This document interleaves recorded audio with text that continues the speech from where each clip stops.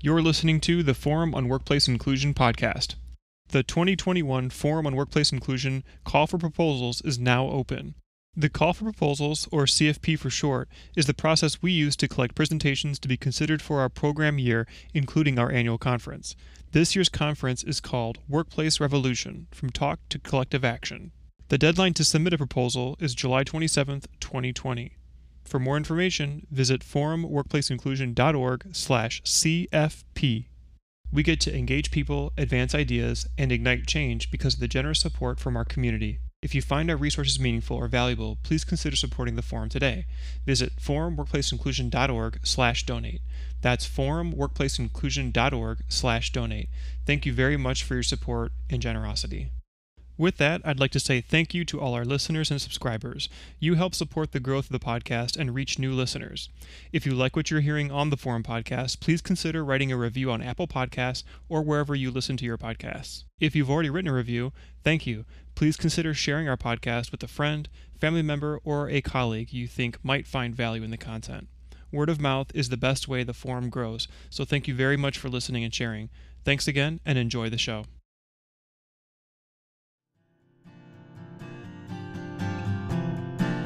Hello and welcome to today's podcast. I'm Ben Rue, Program Coordinator here at the Forum.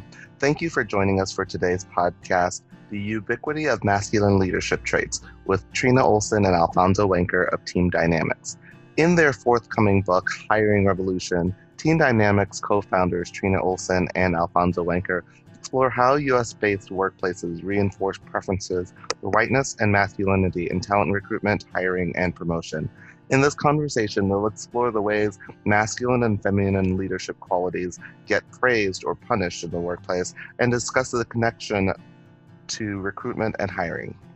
In this podcast, you'll learn how preferences for masculinity are present in leadership and likability, suggestions for disrupting your own biased behaviors related to gender expression, and how gender, sexuality, and race are inexplicably linked and connected to leadership preferences in American workplace. Trina Olson is a two-time executive director with a track record of building and retaining teams across race, gender, and sexual orientation to achieve shared goals. Trina has built an impressive portfolio of national and regional policy and advocacy experience, centering a multitude of progressive issues including healthcare, hunger, living wage, immigration reform, transgender inclusive non-discrimination, and more. Trina is an expert adult educator who has supported teams around the country to both improve their workplace culture and performance. Trina is the author of Fairness and Philanthropy, Leveling the Playing Field for LGBTQ Neighbors, as well as Seeking Safe Haven, LGBTQ People and the American Immigration Experience. Together, Trina and Alfonso have co-written a soon-to-be-released book entitled Hiring Revolution, a step-by-step guide to disrupt racism and sexism in the workplace. Alfonso Wenker is a seasoned executive leader and facilitator of transformational organizational culture and strategy campaigns, serving in a major leadership role within the field of philanthropy. Alfonso has been responsible for driving sector and systems-wide change to diversify both perspective and personnel in order to better steward resources responsible for underwriting major movements. Prior to co-founding Team Dynamics, Alfonso served as the vice president for the Minnesota Council on Foundations, which collectively supported member organizations overseeing more than $20 billion in resources.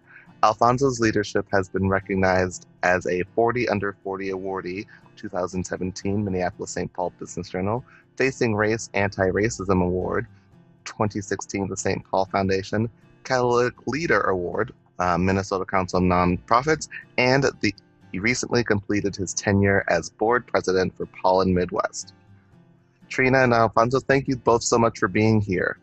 We are so excited to get to be together on this podcast today. I'm so grateful to be invited and included in this really important community of people who we know are super invested in how to make sure we are living our inclusive values in the work that we do. And so for folks for whom my voice might be new to you, I'm Trina Olson. I am the CEO and one of the co-founders of Team Dynamics.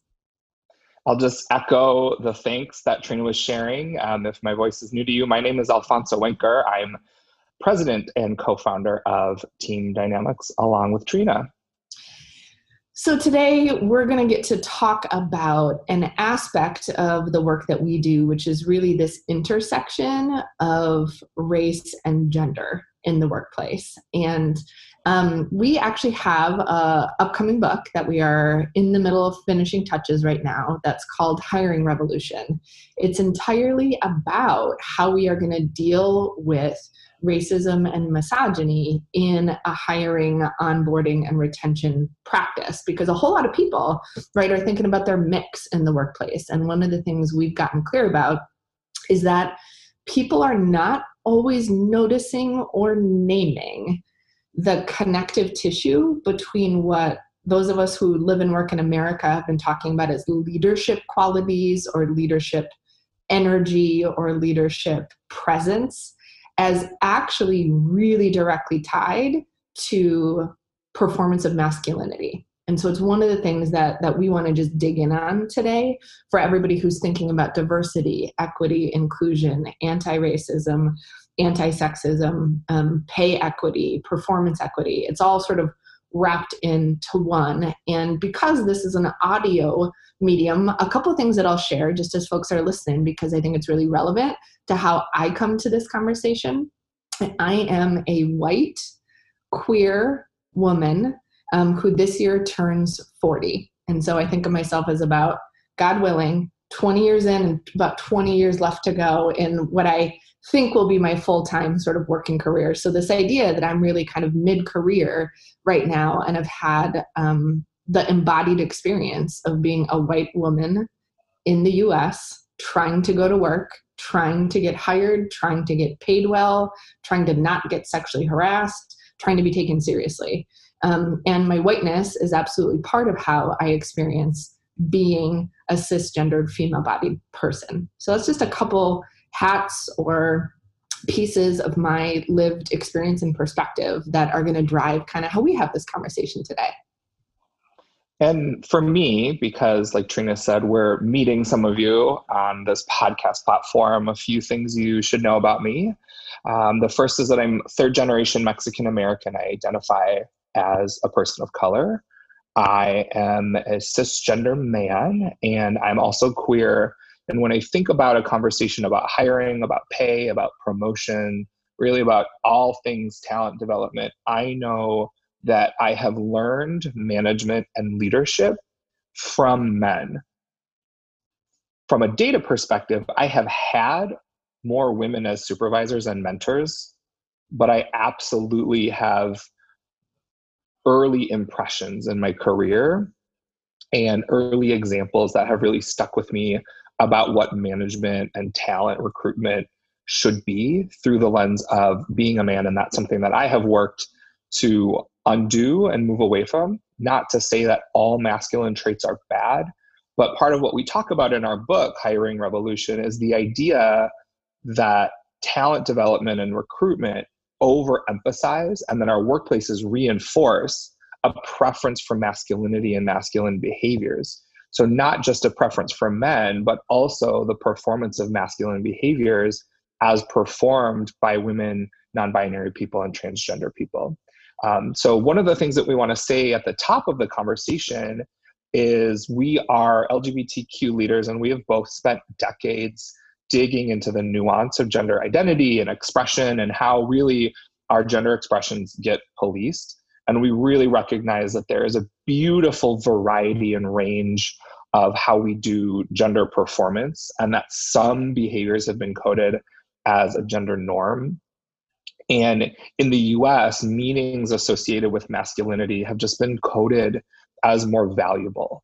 And so we are talking about today a spectrum of femininity and masculinity. So when we say femininity and masculinity, we are not talking about them as either or, but rather a spectrum of how individuals and groups of people perform gender. And part of why we think this is a really relevant conversation in a world in which COVID-19 as a global pandemic is happening to all of us, in which the murder of George Floyd and subsequent uprisings and big conversations about race and racism, part of why we think this is relevant right now is if our cultural patterns and practices and what we're naming and noticing is all up for grabs anyway, meaning a whole lot of us have been forced out of our physical office spaces because it's just unsafe to be there, right? We have to work differently no matter what. In this conversation about race, racism, health, well-being, policing, violence against certain kind of bodies, it has also reignited this relevance of how we traverse the planet in our bodies and how our bodies are perceived by other people has a profound impact on what it is like to attempt to get a job, keep a job, do meaningful work for which we are paid well, right? And so this idea that we recognize a whole lot is up in the air right this minute. And part of what we know to be true that's hard to reckon with or reconcile with a lot of our values is, you know, we, Alfonso, myself, everybody at Team Dynamics, we know we do this work after decades and centuries of ancestors and organizers who worked hard. I was just in a conversation yesterday about Title IX and the impact in the 70s on women and how just across my mother's generation and my generation, we have had a profoundly different experience in school, in higher ed, and in workplaces. So we recognize that this has been a conversation happening for a long time.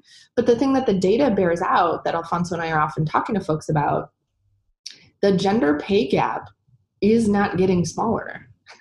And when we add race plus gender, women of color or people who are perceived to be women of color are bearing the brunt of the inequities. And so thinking about the fact that for some folks, this might feel like, well, wasn't this a conversation about the ERA or a conversation about, you know, the Lilly Ledbetter Act or how we dealt with Anita Hill and non-discrimination and harassment? Like, yeah, this has been a decades-long conversation. And the thing we're clear about is that we're not getting close enough to wins yet, meaning boardrooms, C-suites are still full of mostly men. And given that the planet is halvesies, that's wild. And one of the things that we want to zoom in on is there have been these incredible policy wins, both at a governmental and company-wide level. We know that you likely have some policies in place that forbid gender discrimination or claim expansive inclusiveness across a number of different gender identities and expressions. What we're most interested in is not so much the words that are on paper. We feel like that's the net so that the bottom doesn't fall out. We're more interested in what are our day-to-day behaviors and what are the results that those behaviors have in who succeeds, who gets promoted, who gets hired, and who gets paid more. So there are absolutely praise and punishment for how we demonstrate our leadership. And primarily masculine traits or masculine behaviors get rewarded. And we think workplaces could be more effective if all of us were allowed to consider qualities across a feminine and masculine spectrum to be leveraged as leadership qualities. So, Trina, should we get into some of what we think are the associated with masculine traits or behaviors that people call leadership, and then we get praised for demonstrating them? Yes, let's. And I'm going to take a big deep breath because it's hard to talk about. And for those of you listening, we recognize some of this can be hard to hear because we know that this is made up, right? The idea that different qualities have been thought of as better or worse or more meaningful in the workplace, when in fact we know leadership requires this huge toolbox of qualities that is full of sort of balance and harmony and depth. And so, let's get into it. So in our book, we use 8 examples of leadership traits or qualities that are considered more desirable or more likable or that really get promoted and praised. This isn't an exhaustive list, but there's sort of 8 prevalent masculine traits that we see really promoted as leadership. So the first is being assertive, really asserting dominance, asserting knowledge, asserting authority, asserting correctness, asserting certainty. The second is forging forward to pursue a goal regardless of peer or employee emotions. So absolutely acknowledging people might be feeling different about what's going on, but moving toward the goal without consideration of those. The third, related to that second one, the third is that a masculine trait is that that gets praised is not outwardly showing emotions. All humans have emotions. How we show them is different. Some of us have them internal and some of us express them more outwardly. The fourth is an overemphasis on facts and data. We love facts and data, and those aren't the only ways of knowing truth or information. The fifth is the sort of caretaking that comes in the form of happy hour or going to some sort of entertainment function. The sixth is we hear people just described as strong or firm. The seventh is a hyper focus on the individual, so that my accountability is primarily to myself and about myself and isn't about anything structural or systemic happening. And then the eighth is getting praised for going first. So I'm breathing with you, Trina, because I don't ever like making or sharing that list. And when I read it, I see for myself all the ways in which I've been praised and promoted for exhibiting those things, or have held back parts of who I am in order to perform some of these. So I am letting that sort of wash over me and just sort of sitting with the discomfort of being the one to share that list. Yeah. And thank you for naming those things. And I know as your business partner, as your close friend, right, you are in a body that is not of your choosing, meaning you are 6 feet tall, you've got broad shoulders, you have dark eyes, dark hair, and a beard. So the idea too, that you come in a package that people experience as a man, regardless of how you feel about that power, that strength, that frame. So I'm curious, maybe in just a couple of sentences, and then I'll go into the list of leadership qualities that have been associated with femininity. In your body, in the workplace, given all the people you've worked with, how has fixating on that set of qualities or learning to perform those felt like limiting or not enough? If these are the things, what about these feel like they don't quite land with you, even though none of them alone are naughty, bad, incorrect behaviors, but this overemphasis or fixation on these as the key qualities? How has that held you back in your leadership? So I'm thinking about assertive as the first one I shared, and goes first as the eighth one I shared. And I am someone who I really like listening. And this is also related to facts and data, is I like storytelling and I like listening to people's stories.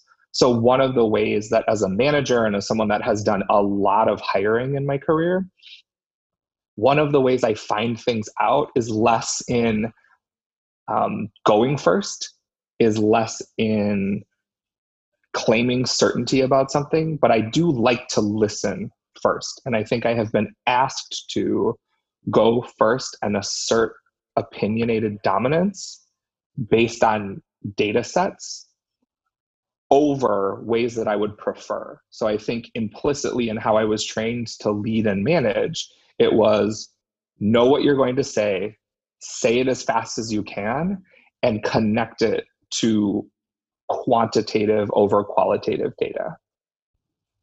Yeah, thanks for naming that. One of the things that our staff says about you is that you speak like you're so sure that sometimes you're even in the middle of brainstorming and folks are like, oh, he's made a decision. And I was like, no, he's been trained to be so assertive that he always sounds decisive, whether or not he's just dreaming up something new. So I think that's really interesting.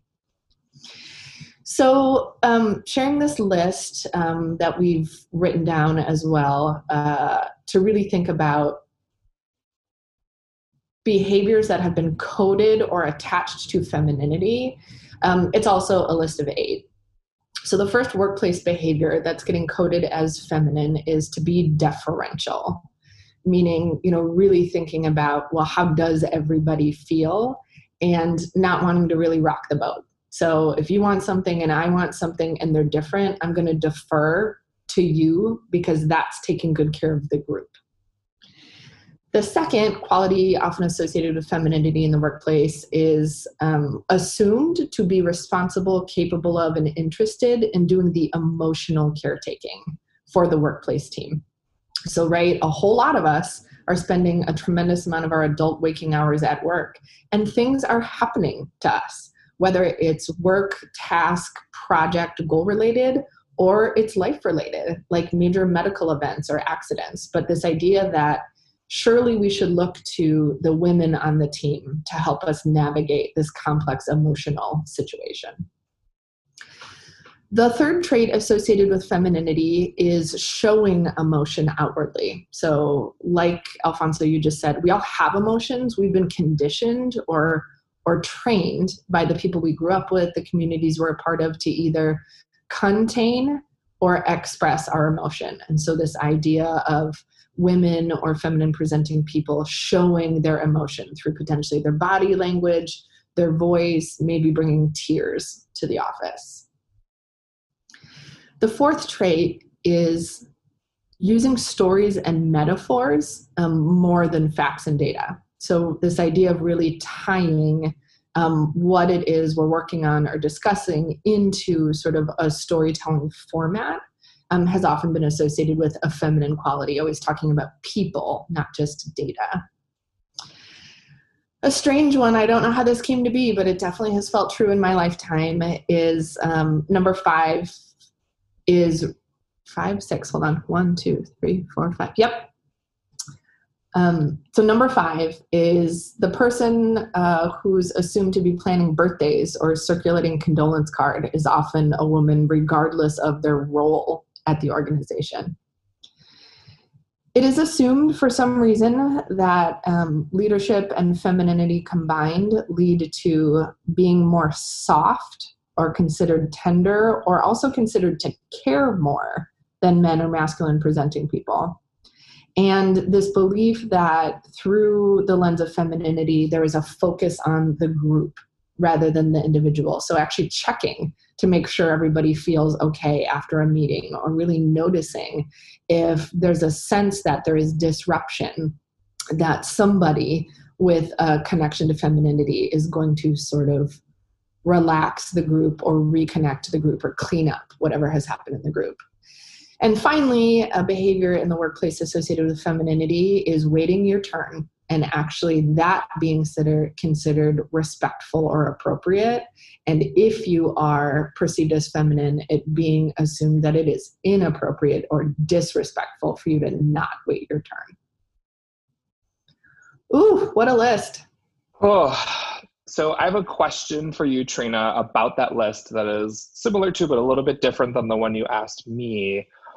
It's a two-parter. So I'm curious for you, how have you seen people who are hiring you assume that you lead with those traits?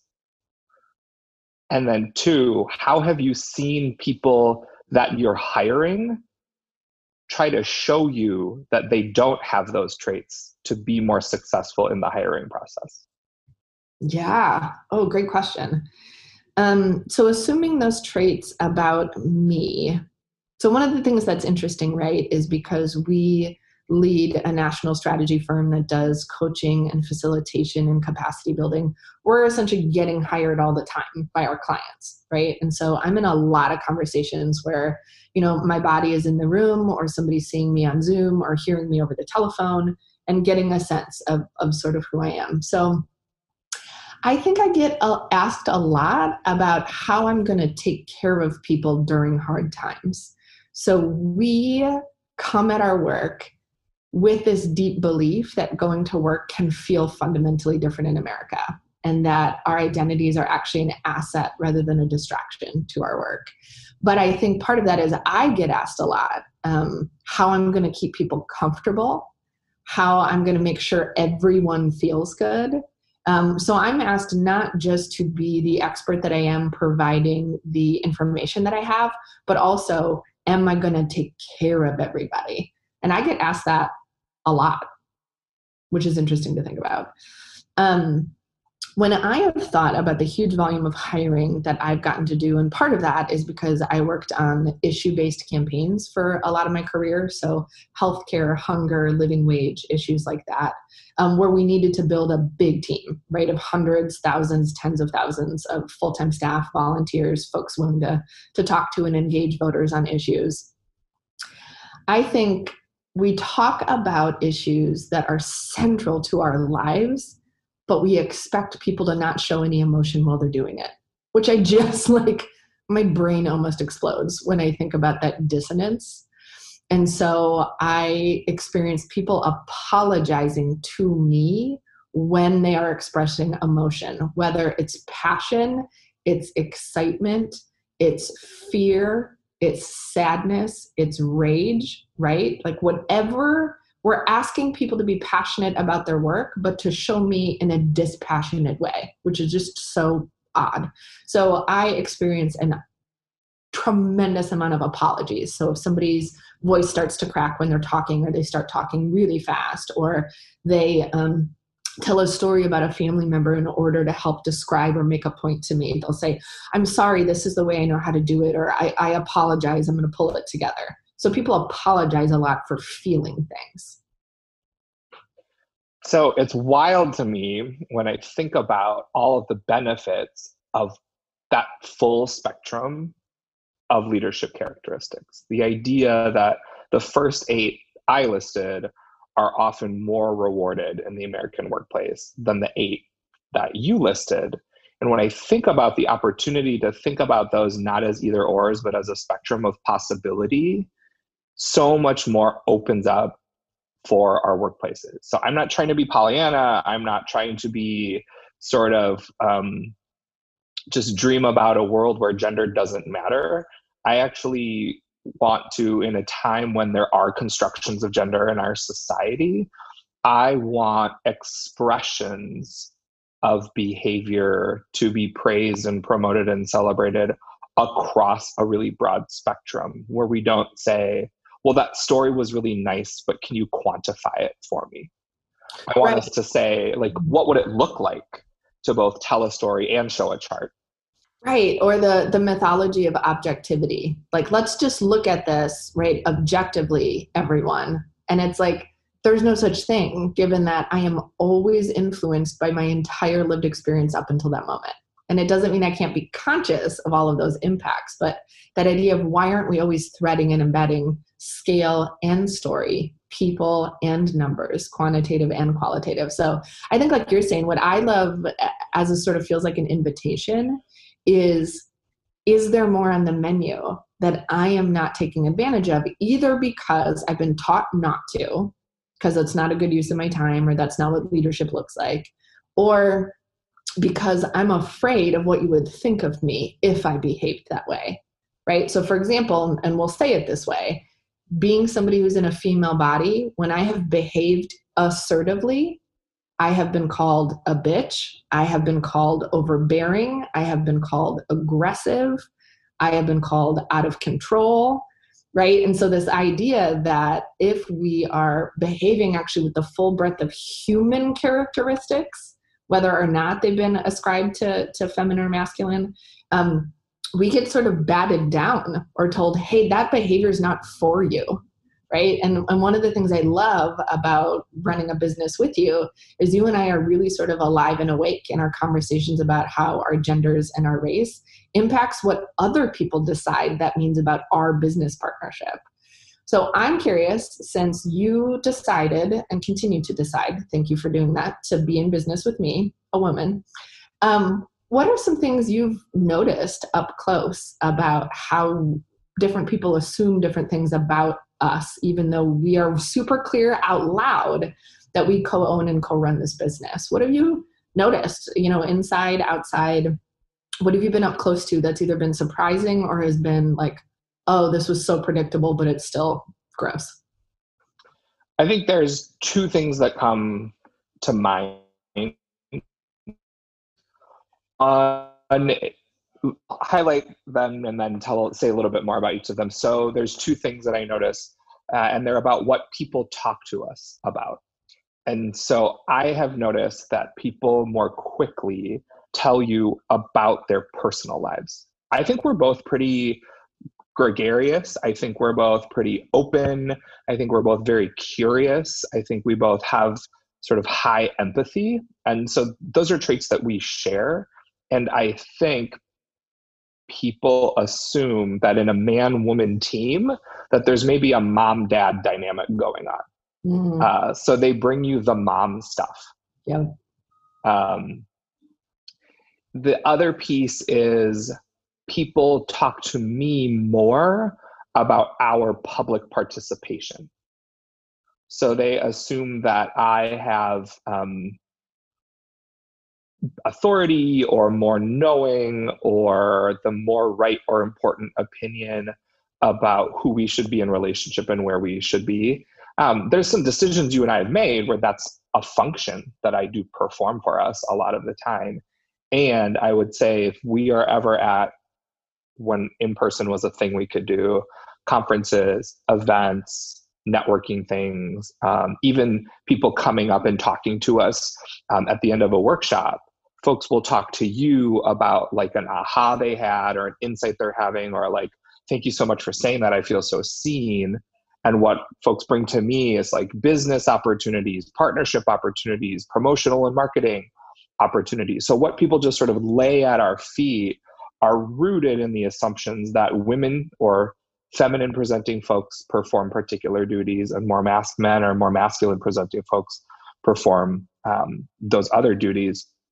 And so we have worked really hard to make sure that we're both doing some of all of it, not because we have some sort of professional free-for-all where we don't have focus, but we know that if you only ever respond to emotional inquiry and I only respond to promotional inquiry, that we allow that to get reinforced. So we swap and we take turns doing those different things.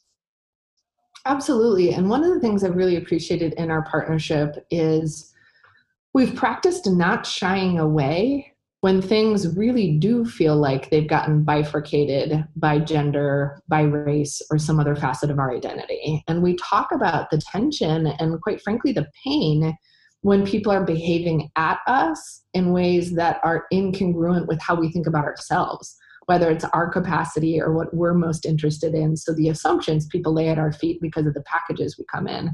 And I know I've talked with you a lot about kind of two things that I think are probably relevant to most of the people listening. The first is I talk with you out loud as sort of my accountability buddy about the ways in which a preference for masculinity has become internalized in me. So, right, just because I am a woman and was raised a girl, I have been praised for following the business rules or the leadership rules, where leadership looks like this really tight set of behaviors. And so again, I've been policed out of them, or it's a really fine line between when I get in trouble or when I get praised. But I've been able to say to you, like, man, I don't know what's going on with me that I'm so uncomfortable when fill in the blank feminine behavior is happening, right? Or like, I got to catch myself, because just like when we talk about race, racism, and anti-racism, a preference for masculinity is in the water. I mean, we're swimming in it. And when folks will say things like, well, how do you know? We can look all around us at who is considered excellent enough to be in charge. And I put in charge in quotes, in charge of a country, in charge of a company, in charge of a family. And so the idea that there are parts of my identity as a woman that I find incredibly empowering, and I love it, and I feel really lucky to feel really connected to my sense of my gender. And I catch all the time when I find it easier to just sort of behave in some of these masculine-centered ways. The other thing I would say that I think is probably really relevant to listeners, and then we can pivot into some self-awareness work that we can all be doing, is you receive and believe when I tell you something has happened to me, or when something has happened to us and it lands on me different than you. And so that's not always fun or pleasant, but when we were in person and people would shake your hand and try to hug me, and I would say, that's a stranger. I don't know why they want that kind of access to my body. Or when I would say, the lady at the bank won't call me back, but she'll call you back for some reason. So can you go take care of it? Like, we'll actually say, hey, I think gender is playing a role here. I think there's an assumption that you're the ultimate decision maker, or that I'm just checking in or something. And so, and we'll wrestle and we'll say, hey, where do we want to really meet that head on? And where do we need to get the task done? I'm exasperated and exhausted. Will you just go take care of it? And so we don't shy away from the fact that some of the behavior happening to us seems to be happening around the gendered spectrum. And then we also don't make a one-size-fits-all plan of how we're going to deal with it. We're saying, given the context, what we're trying to do, whether or not we're in an important relationship or just sort of a one-time only relationship, here's the amount of labor we're going to spend getting our task accomplished. And I think it can be, I want to highlight something that you just said, because I think it can sound like just a neat or nice practice that two friends who work together have. So what we are asserting, and what we assert in our book, Hiring Revolution, is that having regular and daily conversations about the impact of how our gender identity and expression are perceived improves our work together. Right. That we are actually naming our real experience. And in the course of talking about that, we're not trying to make it go away. We're not just saying, but that's not who we are, and that's not the kind of world we want to live in, and that's not the kind of company culture we're building.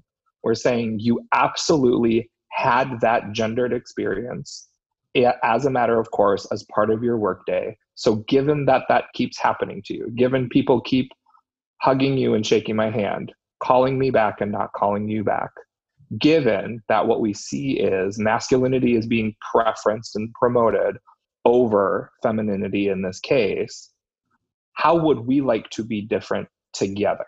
And so it's a daily and a constant practice. And I just wanted to highlight that for folks. It's not about us being nice to each other or having a good relationship. It's not a practice that I look forward to. No, it's not fun when we go to a restaurant and somebody gives you the bill, just assuming you're the one paying. I'm like, we share a business bank account. It's going on we have the same credit card. Right. Yep. I can offer some self-awareness questions, because I think for some folks it's like, okay, what do I do? What do I do? But will you said this thing, Trina, about catching yourself in the act. Yeah. And in the book, we're really talking about hiring. So what would you say are like the top 3 things people should try to catch themselves in the act of preferencing masculinity in the hiring process? Oh, thanks for asking, because people are really thinking about their mix and then they seem dumbfounded about how they can't figure out how to make their mix real. So top 3 things to pay attention to when you're hiring, if you're thinking about the ubiquity of masculinity and the preference for masculine behaviors over all others. Number 1, be really on the lookout for lookism in hiring. What do I mean? You might now be hiring entirely digitally. You might be doing some in-person stuff. But what I mean about that is we've decided there are people who perform masculinity or femininity perfectly, or sort of ultimately. Like, I sort of think about masculine and feminine on like the local news, right? It's like, hey, there's what a lady looks like, and there's what a man looks like who's professional. So this idea of starting to notice, have I decided that there's something about that person's physical presence, either they're diminutive or they're large, or they're expressive with their hands or they're not, this idea of just strength or presence. And so I tied that back to looks or physicality, because often for no real reason, we're deciding that the tenor of a man's voice, like a baritone and below, or a tenor and below, just feels strong, right? So just like catch yourself. If there are indicators about voice, about physicality, about looks, where you're thinking, wow, they would be a great face for our organization because fill in the blank, right? So you can sort of catch it there. The second thing, and we're really on kind of a high horse about this because all research backs it up, stop asking people about their previous salaries. Why? Women, people of color, transgender people are absolutely systemically and predictably paid less than cisgendered men, and especially cisgendered white men. So if you keep fixating on my past as you are trying to hire me for a present and a future, my past will continue to not look as good or measure up because of systemic sexism. So you and I, Alfonso, had this conversation. So you happen to be 6 years younger than me. And we were having a conversation before we founded our company about pay over our lifetimes. And it got clear that you were making more money than me. I wasn't inherently mad about that, but we had this conversation of like, whoa, I have more experience. Something is happening around gender. So this idea that if you're only looking at, have I had a director title? Have I made more than X amount of money? My history won't look as good because of compounded sexism, right? So actually consider, what is this role? What is our budget? How much should we pay this person? Not how much can I get away with paying this person? And then choosing to hire a woman instead because you could probably pay her less and she'd take it. So like, pay, right? The third thing is the category that makes me want to vomit that we call in our book, Hiring Revolution, likability. So there is some sort of special sauce. There's some X factor. There's some sort of like, okay, at some point in a hiring process, everybody's qualified. They could do the job, meaning they can read and write in English. They're comfortable on the computer. They're willing to make the phone calls I need them to make, right? If we're talking about kind of professional desk jobs. It often, especially in hiring committees, comes down to conversations about who made me feel good or who I liked being around, right? We've heard this in presidential races where it's like, who would I like to have a beer with? I don't know why that's relevant when you're hiring somebody for a job. And again, this idea that we are being fed messages from everywhere that men are more fun, that men or being close to men will get me further or will protect me or will protect us, right? So catch yourself in conversations where you're like, oh, he just felt great or he really seemed confident. You start using words like that and you are both racing and gendering conversations because depending on the cultural community and tradition you grew up in, maybe speaking last is what respect looks like. And so this idea of taking some time in between questions or asking you different kinds of questions, right, will look different. So catch yourself and recognize it's not maybe only individual personality, I'm putting in quotes, but there could be a real gendered factor to why certain people feel good and feel less good to you.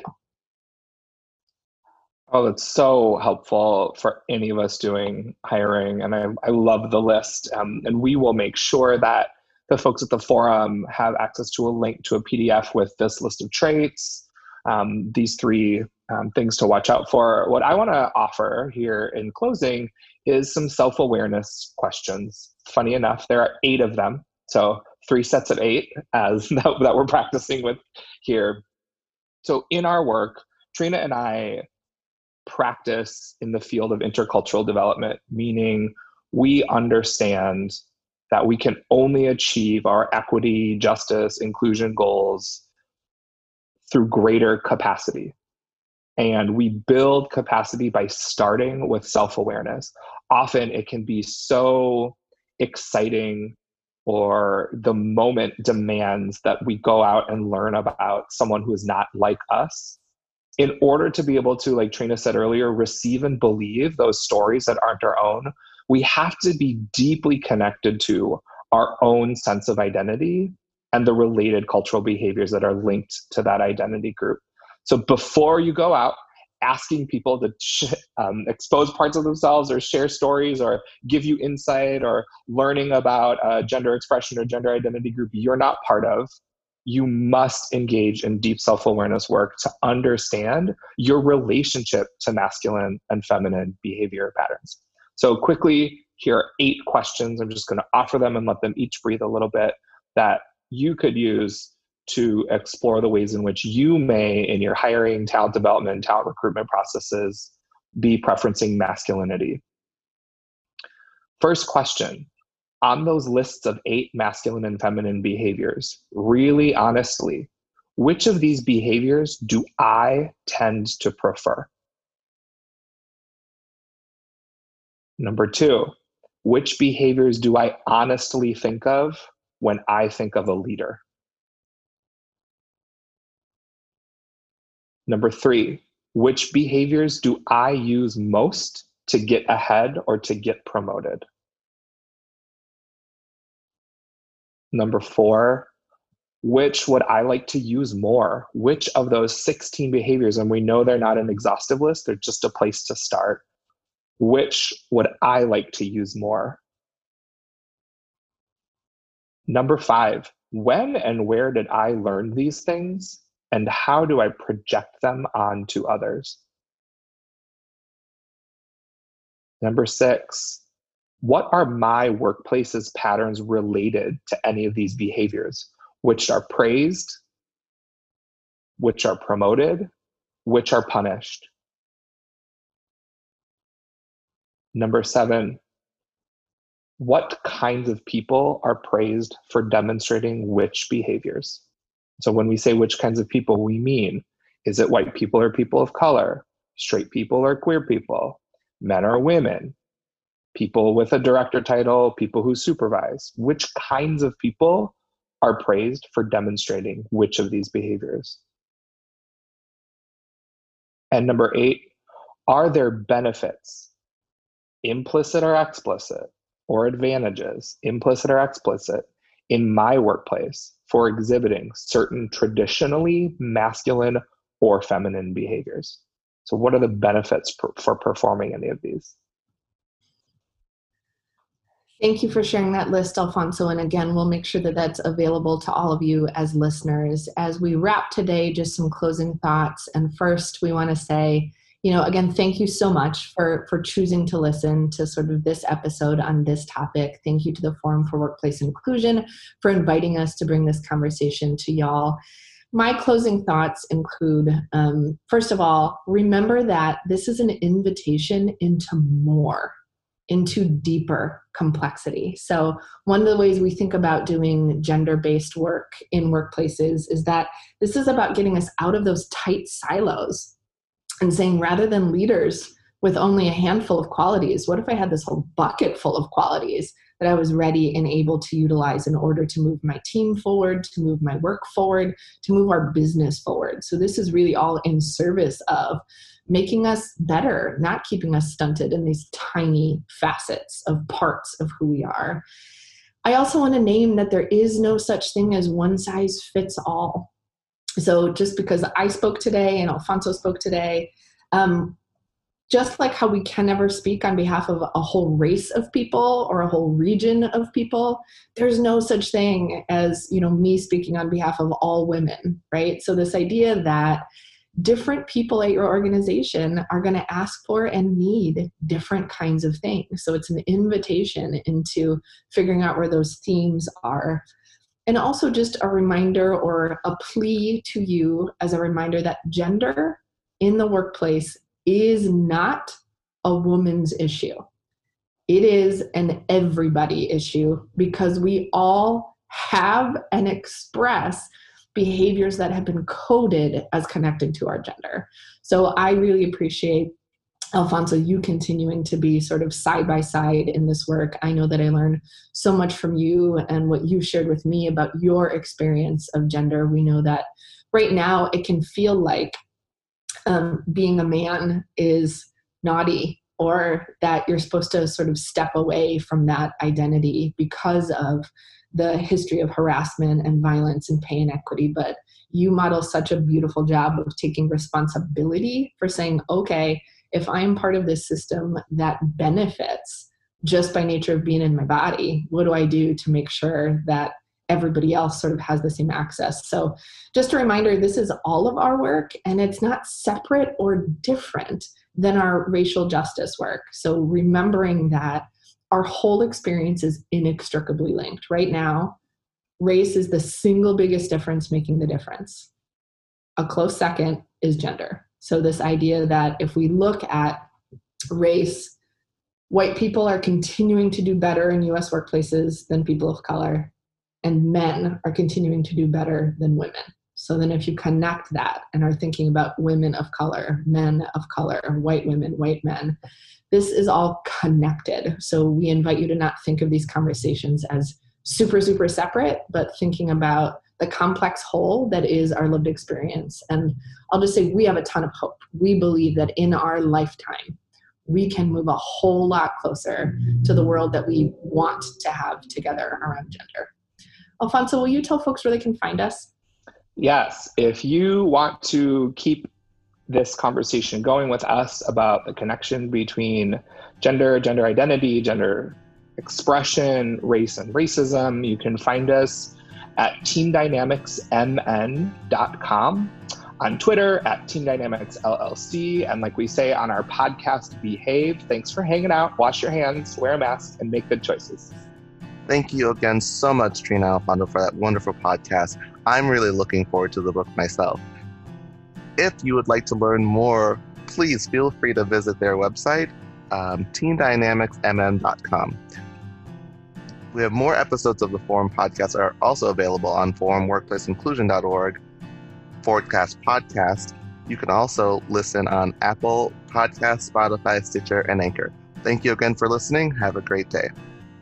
Thank you again for listening to the Forum and Workplace Inclusion podcast. Don't forget to subscribe to our podcast to get updates on the latest episodes. Also, tell us what you think by reviewing our podcast. We'd love to hear your feedback. For more information, visit us at forumworkplaceinclusion.org or search Workplace Forum on Facebook, Twitter, and LinkedIn. Thank you very much and have a great day. The Forum on Workplace Inclusion podcast is recorded at Augsburg University in Minneapolis, Minnesota. One of the most diverse private colleges in the Midwest, Augsburg University offers more than 50 undergraduate majors and 9 graduate degrees to 3,400 students of diverse backgrounds at its campus in the vibrant center of the Twin Cities and nearby Rochester, Minnesota location. Augsburg educates students to be informed citizens, thoughtful stewards, critical thinkers, and responsible leaders. And Augsburg education is defined by excellence in the liberal arts and professional studies, guided by the faith and values of the Lutheran Church, and shaped by its urban and global settings. Learn more at augsburg.edu.